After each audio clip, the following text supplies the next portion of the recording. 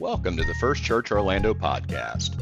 Here you will find recordings of weekly sermons, devotions, interviews, and seminar recordings from the First United Methodist Church of Orlando. For more information about First Church Orlando, please visit our website at firstchurchorlando.org or follow us on Facebook, Instagram, and Twitter. Now, enjoy the podcast.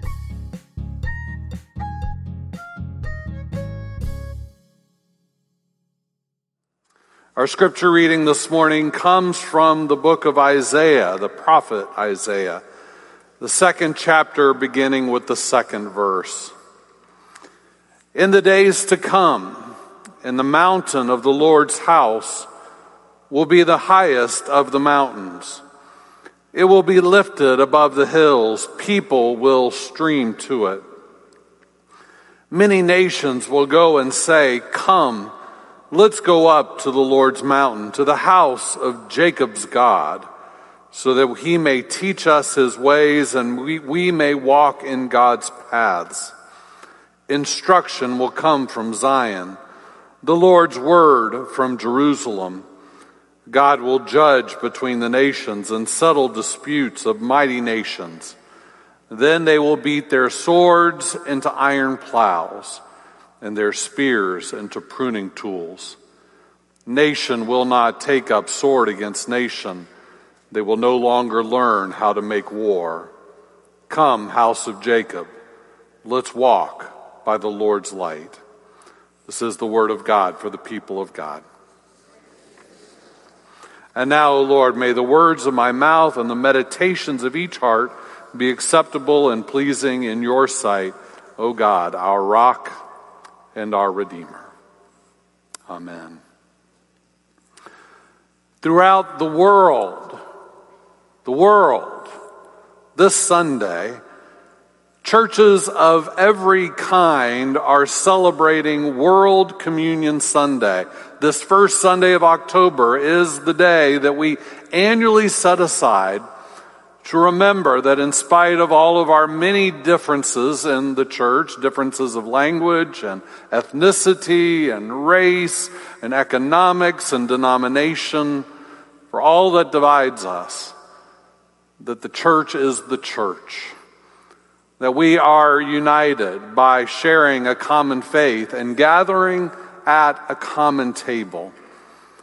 On this day, throughout the world, the body of Christ, the blood of Christ, will be blessed and shared in both developed, advanced nations and developing, poorer nations, in big city churches like this one and little country churches.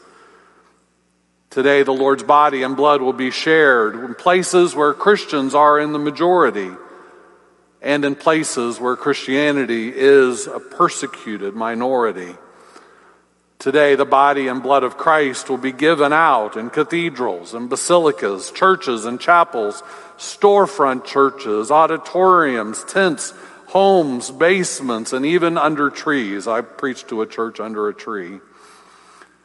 The Lord's Supper will be shared in churches where people are quite wealthy and in places of complete extreme poverty, in slums and in prisons, in refugee camps. Today, the Lord's body and blood will be shared in traditional churches, in liturgical churches, in contemporary and modern churches, in mainline churches, progressive churches, traditional churches, charismatic churches, dogmatic churches, fundamental churches. Today, the Lord's body and blood will be handed out to people who are standing and singing and kneeling and dancing and chanting and clapping and sitting silently and raising their hands, and people with heads bowed in prayer. Today, communion, the Lord's Supper, will be shared online and in person, on college campuses and retreat centers and military bases and on ships, on every continent, in every hemisphere. Bread and juice will be blessed and shared from the hands of bishops and pastors, priests, monks, and lay people, men and women of all ages and every known language. Today, worldwide, we share in this common task Just Methodist churches alone of our tradition are represented in 138 different countries. Add to that all of the Catholic churches, the Orthodox churches, and the very many Protestant denominations. And Christ is being worshiped and his body and blood shared literally throughout the world. We gather here today with dozens of others who share a common faith journey with us. But we're being reminded today on this World Communion Sunday that our gathering is not limited to those that we can see within these four walls, but we are gathering quite literally today with thousands upon thousands of brothers and sisters in Christ around the world. In a few moments, we'll come to the table, figuratively, a table that's about 2.5 feet deep and about 12 feet wide. But we're reminded today that the Lord's table extends for miles and miles and miles in every direction around the world. And today symbolizes what we believe to have been God's intent from the very beginning. If you take a close look at Scripture from the very opening book of the Bible, Genesis through Revelation, we see over and over that God's vision, God's plan has been for all of creation. When God called Abraham and Sarah to be the parents of his chosen nation, Israel, he reminds them, Genesis 12:2, I will make you a great nation, and I will bless you and make your name great so that you will be a blessing. I will bless those who bless you, and the one who curses you I will curse. And in you all the families of the earth shall be blessed. That is God's heart and desire, to bless all families, all tribes, all nations. Moments ago I read from the book of Isaiah, chapter 2, verse 3 said, many nations will say, come, let us go up to the Lord's mountain, to the house of Jacob's God, so that he may teach us his ways, and we may walk in God's paths. You may recall that on the day that Jesus ascended to heaven following his resurrection, his last instruction to his disciples was, go and make disciples of who? All nations. Baptizing them in the name of the Father, the Son, and Holy Spirit, teaching them to obey everything that I've commanded. You see those disciples displayed around the world. We know that once they received the Holy Spirit, they carried the message of the gospel, a God of love, to every known place in the world at that time. And if you turn to the final book of the Bible, the book of Revelation, it tells us about a great wedding feast that we'll all attend one day. The marriage feast of Christ and his bride, the church. And gathered there at the feast will be people of every tribe, tongue, and language. This has been God's plan, God's purpose, God's scope from the very beginning. It includes all people. Have you ever noticed that when we affirm our faith with the words of the Apostles' Creed, we say a phrase, I believe in the holy, what? Catholic Church. The Holy Catholic Church. Likewise, when we say the Nicene Creed, we say, I believe in one holy, Catholic, and Apostolic Church. But you may have noticed that the word Catholic isn't capitalized.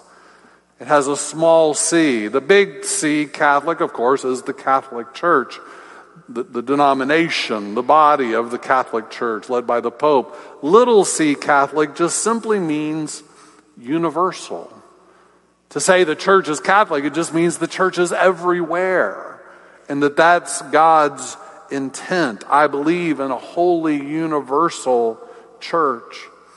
Pope Francis, speaking of the little c, Catholicity of the church, says, in the diversity of people who experience the gift of God, each in accordance with its own culture, the church expresses her genuine Catholicity. A few weeks ago, we read from the book of Ephesians for a number of weeks. Ephesians 4, verse 4 says, you, the church, are one body and one Spirit. Notice he doesn't say you're many bodies located in many places. No, we, the church, are one body and one Spirit. He goes on, just as God also called you in one hope.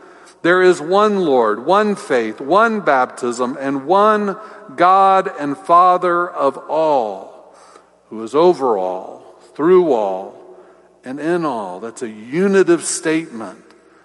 That in spite of our many differences, in spite of all that divides us, that there are many things that hold us in common. One body, one Spirit, one hope, one Lord, one faith, one baptism, one God and Father of all. One God and Father of all. Now, I know this is a highly intelligent crowd. I don't mean to insult you by stating the obvious. But if you would allow it, if the church of Jesus around the world is one body, and we are united by a common Spirit, a common hope, a common faith and baptism, that there is one God and Father of all, does that not make us a family? I mean, I know that's a hard concept, and we don't even necessarily know the person sitting on the pew with us. But isn't that what Paul is telling us in Ephesians? That in reality, because of what holds us in common, the same Spirit that lives within us, the same faith that we share, the same Lord,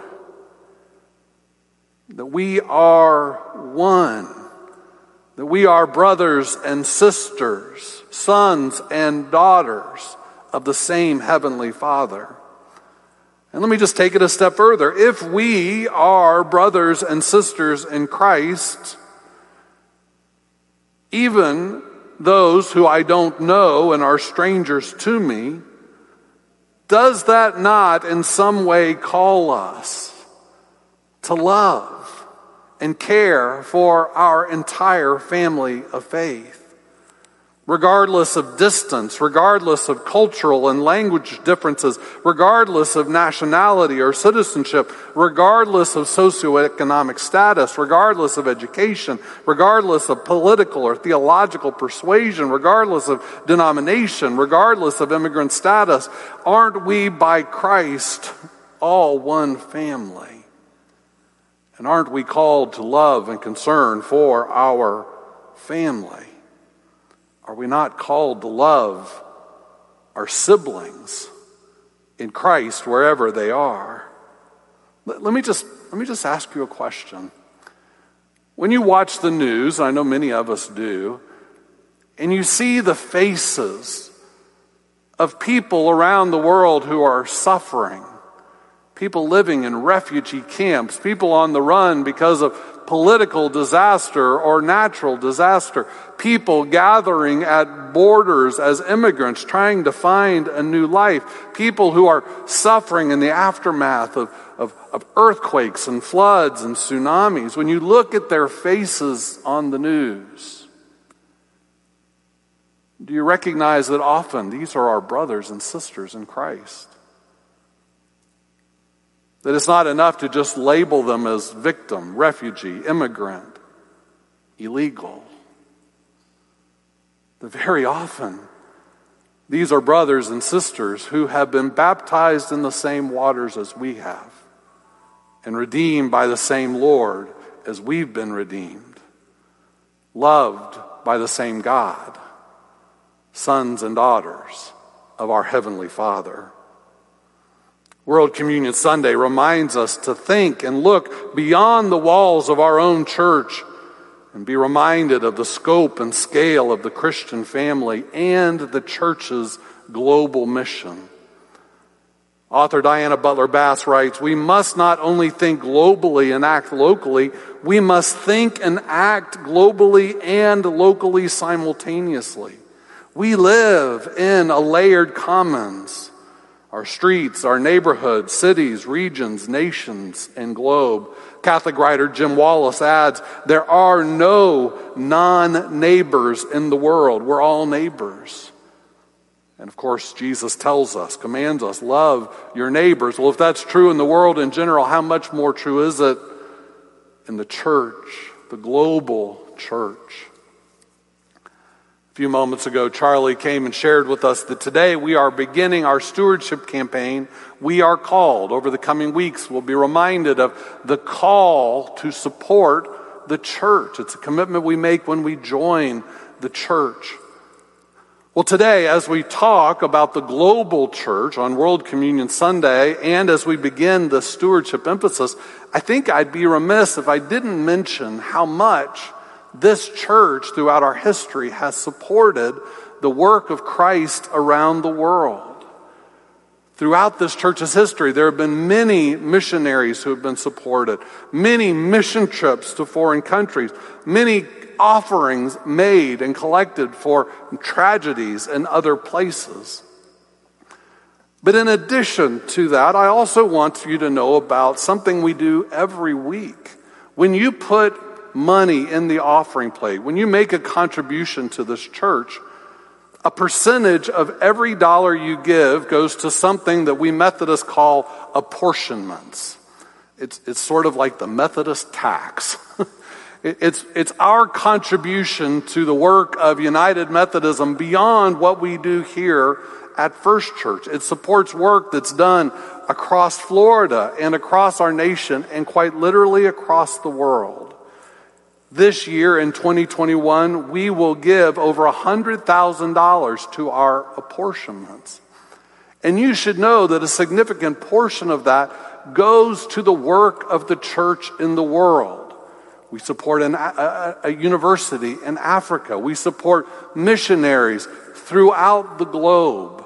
We support organizations like the United Methodist Volunteers and Missions and the United Methodist Commission on Relief that are first responders when there are national and international tragedies. Each week, you give, not just to support First Church Orlando, but to support the Church of Jesus in the world. Today, we're reminded, friends, that we are part of something that's much bigger than what we're doing right here, right now, and what's right in front of us. We are part of Christ's church that transcends every boundary. We are sons and daughters of the living God of the universe. We are part of one global faith family. And we share with our brothers and sisters around the globe one God, one faith, one baptism, one table, because we're all part of one holy Catholic and apostolic church. As we gather at the table today, we look to our left and our right, and we see a great chain of followers of Jesus stretching out in every direction as we share his body and blood together. Let us pray. So, holy God, in every place where your people are gathering around tables to share bread and juice or wine symbolizing your Son, the Savior of the world, pour out your grace, pour out your blessing. May we in these moments be one, globally one by your Spirit, as we receive it in these moments. In Jesus' name, amen.